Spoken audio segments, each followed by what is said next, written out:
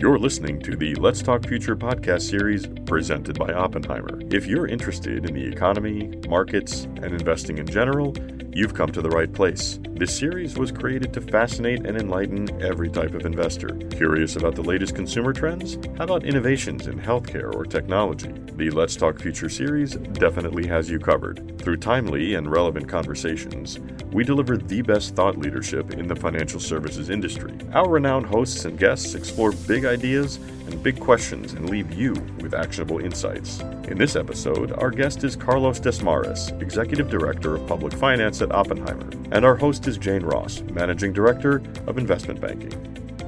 Welcome to this episode entitled ESG, Munis, and High Impact Investing in Today's Market.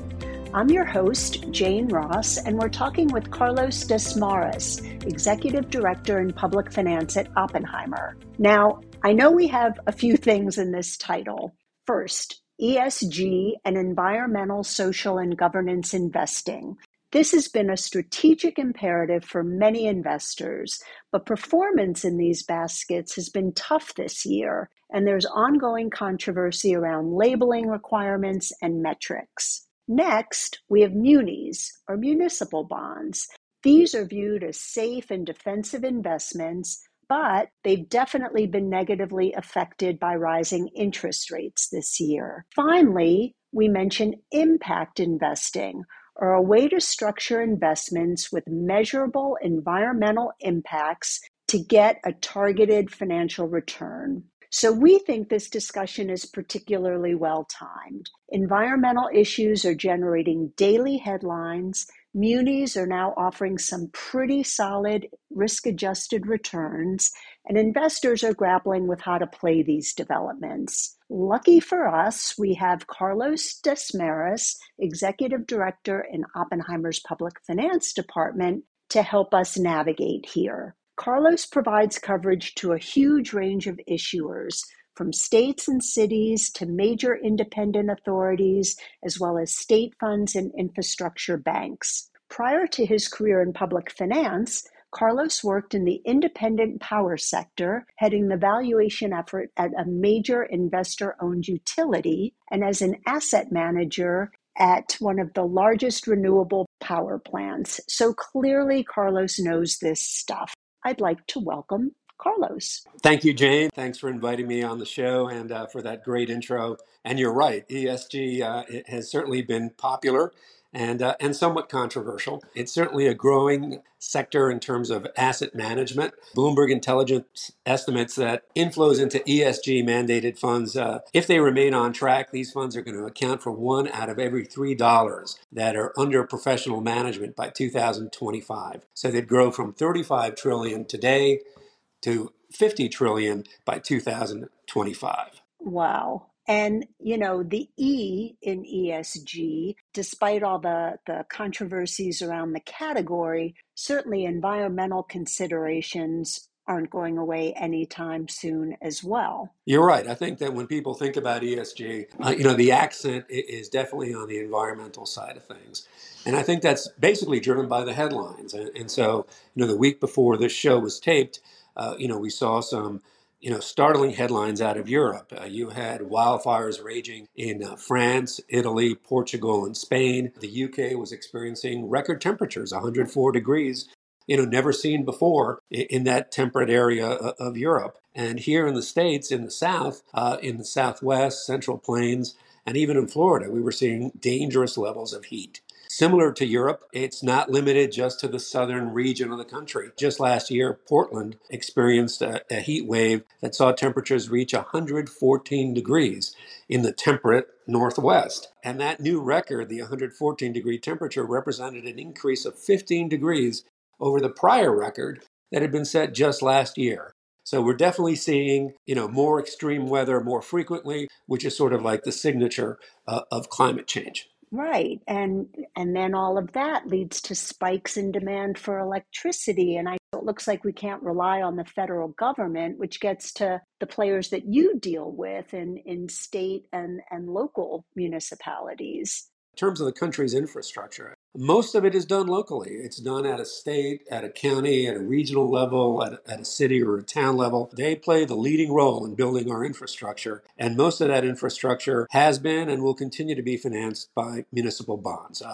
That's not new. But what is somewhat new is that there has been a sea change in interest rates. And so obviously everyone's aware that rates have increased sharply. But just to give you a sense of how much they've increased in the muni market, I took a look around for comparables. It's sort of tricky to find comparables in the muni market because there's so many issuers. But one of our issuers issued bonds in November of 2019 with a final maturity in 2044. And that bond had a yield of a 232. Fast forward to May of 2022, so that's 2.5 years later, they issued a bond with a final maturity in 2042, very similar coupon, and that bond had a yield of 421. So that's 189 basis points increase in yield over that course of time. So munis no longer have that 2% handle. They've got a 4% handle if you go out far enough on the yield curve. And to put that in context, if you're looking at, an assumed combined federal and state and local tax rate of 35%, that 421 would translate to about a 647. That's what a corporate bond or a treasury bond would have to earn to be treading water against that muni. And that would be very difficult to do, especially considering the high quality of the credits in muni land. Most municipal credits are rated single A or double A. Exactly. That's why I think our timing is so good here. I come from high yield, and the numbers that you just talked about get my attention. So I think this is worth focusing on. Now, before we get into some of the other nitty gritty, there have been questions about labeling and greenwashing. But again, in your space, in the municipal bond space, that's not as relevant. That's right. I mean, I think that there's been a lot of concern about hyping or overhyping, the greeniness, if you will, of different investments. And I think it makes, somewhat sense. I mean, it's surprising to find out that, large oil companies are in fact, some of them are labeled green. And, would they really find a home in a portfolio that's really looking to mitigate or offset the impact of what the oil companies have wrought? And so I think that's difficult to imagine. But in the case of munis, you're seeing, entities that what they're doing is they're building wastewater plants. They're building water treatment plants. They're addressing issues in terms of efficiency of municipal buildings, of street lighting. So their greenness, if you will, can't really be questioned because it's sort of central to their mission. Right. And another issue that I just want to bring up quickly, because I find it sort of overwhelming, is there are so many issuers in this market. It's sort of difficult to figure out what to look at. So, maybe we can tackle that by talking about some of the issues that investors can solve for. And when we talk about environmental concerns, carbon avoidance and public transportation seem to be at the top of the list. Yeah, transit is another one of those sort of like mission centric, and it's centered on the environment.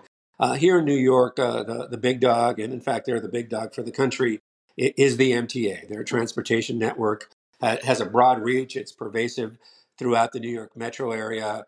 It has, essentially all modes of transportation. And in terms of their scale, they really do stand apart from other transit systems in the country. And just to put some numbers on that, over 80% of all heavy rail transit rides in the country are done on an MTA subway. Over 54% of all commuter rail ridership is MTA, and over 31% of all bus ridership is also MTA.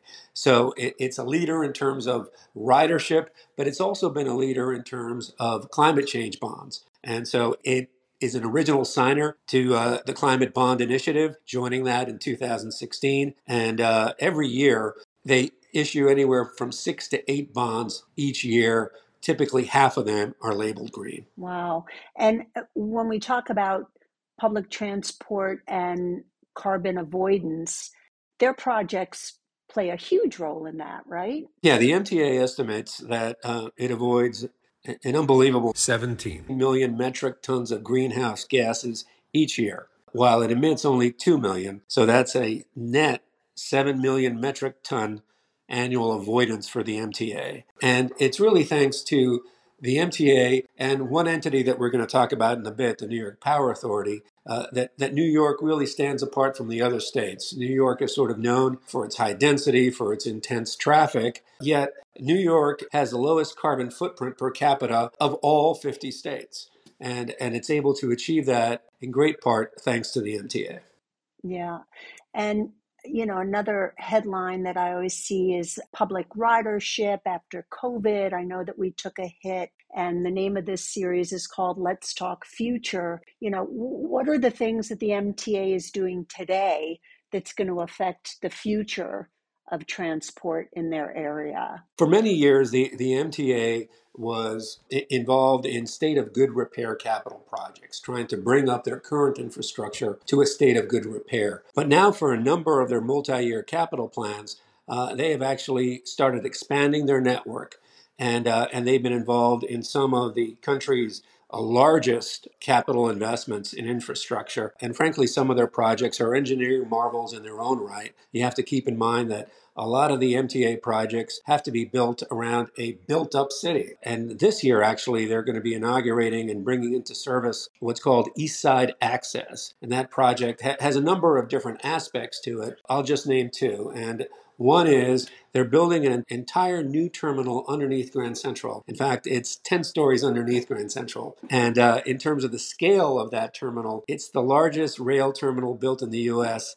In the last 70 years. And that terminal will provide east side access to the Long Island Railroad. If you don't live in New York, you might not know this, which is that the Long Island Railroad, which services Long Island, actually brings passengers into the west side of Manhattan. Passengers who actually work on the east side would then have to take the subway or the bus or walk to their office. So what East Side Access does is it provides access to folks in Long Island to Midtown Manhattan on the east side at Grand Central. It's also expanding rail capacity by adding an additional rail line along the most heavily trafficked portion of the Long Island Railroad. The net result of this is there's going to be a 40% increase in capacity on the Long Island Railroad thanks to the combination of these projects. Wow. A new terminal 10 stories below Grand Central. It's just crazy. Well, another area that we can talk about to sort of organize how to approach this market is in local communities. And I know munis often tackle resiliency issues, water issues. That's a huge place to be looking for opportunities, right? It is, and it's a constant stream of projects. So whether you want to invest at a regional or a local level, you're going to find that there are water and wastewater investments that are going to impact your local community. A lot of those projects are also funded through state revolving funds.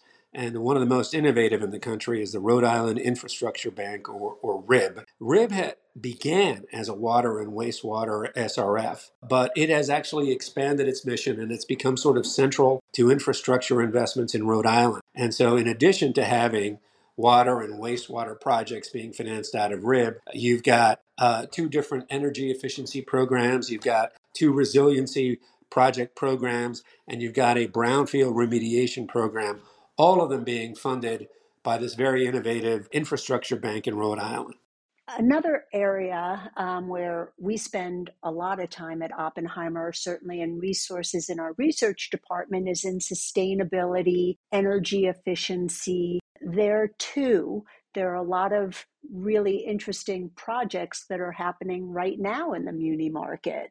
Yeah, muni utilities, I think, are a little bit ahead of the curve in terms of sustainability and resiliency compared to their investor-owned utility brethren, if you will. And here in New York, we have a very unique entity, the New York Power Authority, which is a statewide entity. And it's the largest wholesale public utility measured by generation in the country. It owns 16 different power plants. But most of its power is generated by two large hydroelectric projects in upstate New York. That's the Niagara Power Project and the St. Lawrence FDR Power Project. Part of the reason that New York State has such a low carbon footprint, in addition to the MTA, is that a significant amount of power is generated by these hydroelectric facilities owned by NYPA. NYPA, in addition to generating power, is also an owner of transmission lines. In fact, it owns about 37% of the high voltage transmission infrastructure in the state of New York. Interestingly enough, they've actually set up a new financing vehicle to finance transmission projects. It's away from their general revenue bond resolution.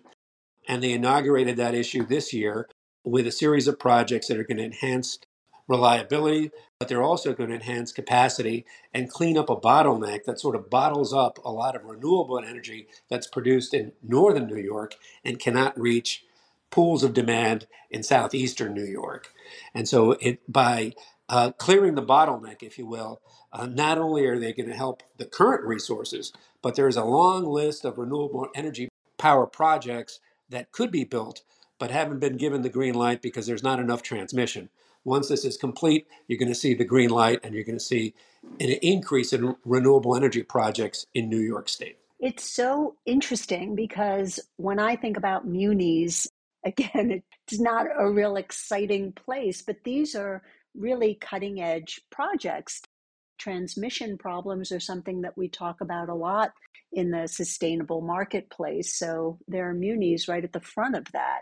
So when our investors are approaching this market, I think you've talked about some of the silos that we can look in. Are there any other structural issues that people should be aware of? Yeah, I think investors who are taking a look at the muni market for the first time are going to be pleased by some institutional aspects of the market. One of those is the priority of order rules in the primary market. And typically what you find in the primary market on the muni side is that retail orders are given priority over and above institutional orders. Not very typical of most primary market transactions. And as a result, if a bond is in hot demand, it's those retail orders that get filled first before the institutional order gets filled. But it goes beyond that in the sense that there are transactions, portfolio level transactions that an investor might like to do that are sort of difficult to do in the secondary market. You might be interested in doing a laddered portfolio or a barbell portfolio. And that has some complexity in terms of execution in the secondary market, but thanks to priority of order rules in the primary market, it's relatively straightforward in the primary market. And I'd like to end it with this, which is that we've talked about impact investing and the accent being on the E, and I've discussed a number of issuers. I've talked about the MTA, the New York Power Authority, and RIB. But I think it's important to note that these are large regional issuers. But no matter where you are in the country, there's those large regional issuers, but there's also local issuers. So if you're looking to have an impact in your local community, the muni market really does provide you a large menu of possible investments, whether it's your local water or wastewater utility, whether it's your local town or city that's updating street lighting. There's always going to be opportunities to have an impact, put that accent on the E, and have that impact be local. Exactly. And investors can do that work now in an environment where we're finally seeing some real attractive rates of return. So, Carlos, thank you so much. I really appreciate you spending the time going through the particulars of the marketplace and the sectors there. And we hope to do this again with you soon. Thanks so much. Thanks again, Jane, for inviting me. And I look forward to our next podcast.